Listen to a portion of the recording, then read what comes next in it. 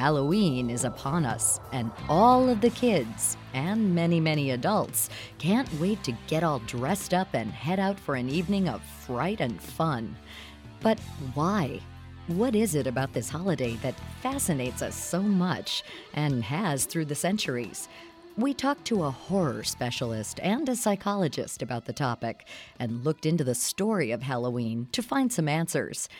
Ben Armstrong is co-owner of Netherworld Haunted House in Atlanta and president of America Haunts, an organization of the top haunted attractions in the U.S. He says there is some debate over the holiday's true origins. Is it from a Celtic festival? A Roman feast? Christianity? He says no matter who started it, Halloween has a lot in common with each culture. One is, of course, it's a harvest celebration. It's at the time of the year where the nights become longer, where it starts to get a little colder. Almost in the classical, mythological death and rebirth cycle, it's the period where we enter into, I guess, winter. So it's the start of death, if you will. So it's both a celebration of the harvest, but it's also a time when the veil is thin and people think about the dark, and they think about ghosts, and they think about ancestors. Cold days and early nights lend themselves to the feeling of impending doom and death and all things creepy and scary. Armstrong says that the holiday has traveled from Ireland to America and now back to Europe, where children and adults both take part. In the UK, where Guy Fawkes Day in November was the big fall celebration, Halloween attractions have become very popular. It's actually the second largest money-making holiday after Christmas that we have. And the other thing that's happened with Halloween is that it was a kids' holiday, but it's sort of kind of grown into an adults and young adults holiday. It's now a lot of the traditions that were formerly trick-or-treating, 20, 30 years ago, now there's a big focus on Halloween parties. There's a focus on going to haunted attractions. Unlike family holiday times like Thanksgiving and Christmas, Armstrong says that Halloween has become more of a party time, like New Year's Eve. And with the Halloween party come the mask, the makeup, and the costume. We asked Dr. Janina Scarlett about that aspect of the holiday. Scarlett is a clinical psychologist, scientist, and self-proclaimed full-time geek. She's also a practitioner of superhero therapy. She says that costumes allow us to hide our true selves for a while and become someone whose attributes we might admire. There's something really exciting about dressing up, about pretending to be someone we're not. We're usually going throughout our day completely maybe inhibited or confined by our environment or social rules. But when we put on a costume, maybe we can pretend to be someone different. We can almost try on a different lifestyle for a second. And at that moment, maybe we don't have to be as inhibited. Maybe it can be really exciting to do that. So for that reason, many people actually really enjoy dressing up as different characters, sometimes even dressing up as completely opposite characters of their true personality. Scarlett says that the character you choose may say something about your personality, that you're heroic or like a certain time period in history, or not. It means different things to different people. There's not one blanket statement for everyone. For some people, they just like certain costumes or certain characters. For others, they like to dress up as the very heroes that inspire them. For example, some people always go as Batman, for example, or Batgirl, because they really admire these characters and they want to be like them. Others like to dress as villains, and I have some concerned parents sometimes contacting me and asking me, what does it mean if their child wants to dress up as the Joker from Batman?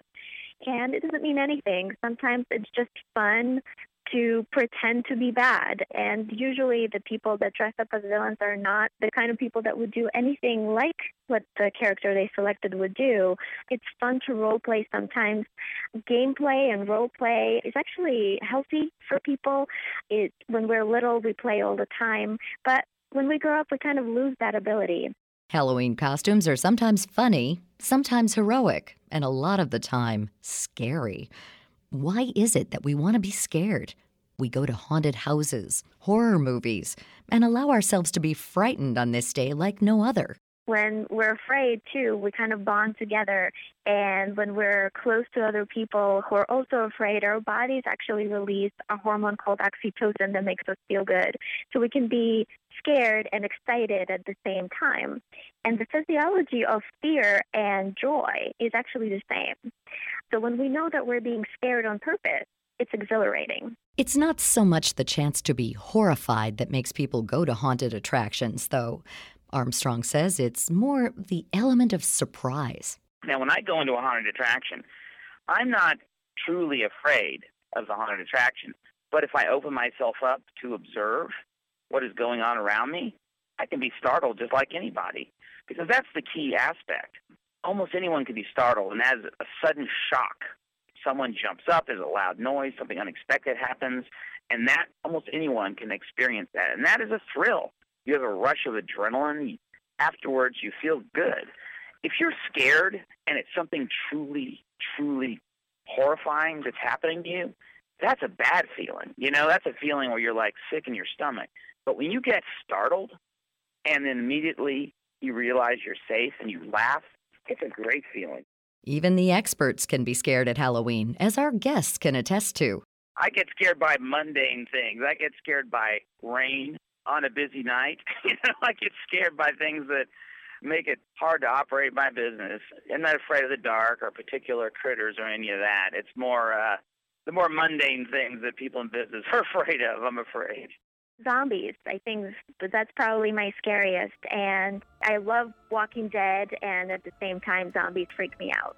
To find out more about this topic and our guests, Ben Armstrong and Dr. Janina Scarlett, head to viewpointsradio.org. For more behind the scenes, follow us on Instagram, Facebook, and X by searching Viewpoints Radio. This segment originally aired in 2018 and was written by Evan Rook. Our executive producer is Amira Zaveri. Our studio manager is Jason Dickey. I'm Marty Peterson. Coming up next week. They experience what's called a conditioned arousal. They might be sleepy, they get in bed, and then their brain wakes up. And that's a really common experience that we hear from people with insomnia. Tired of feeling like a zombie each morning? Why, you may be sabotaging the quality of your sleep.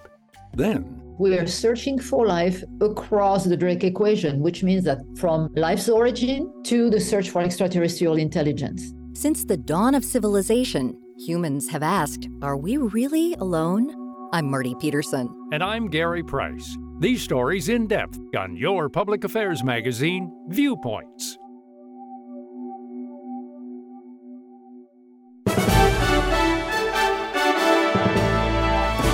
And that's Viewpoints for this week. Follow us on Twitter, Facebook, and Instagram to learn more about upcoming shows and find a library of past programs on Apple Podcasts, Google Play, and Spotify. Plus, you'll always find previous segments and more information about our guests at viewpointsradio.org. Join us again next week for another edition of Viewpoints.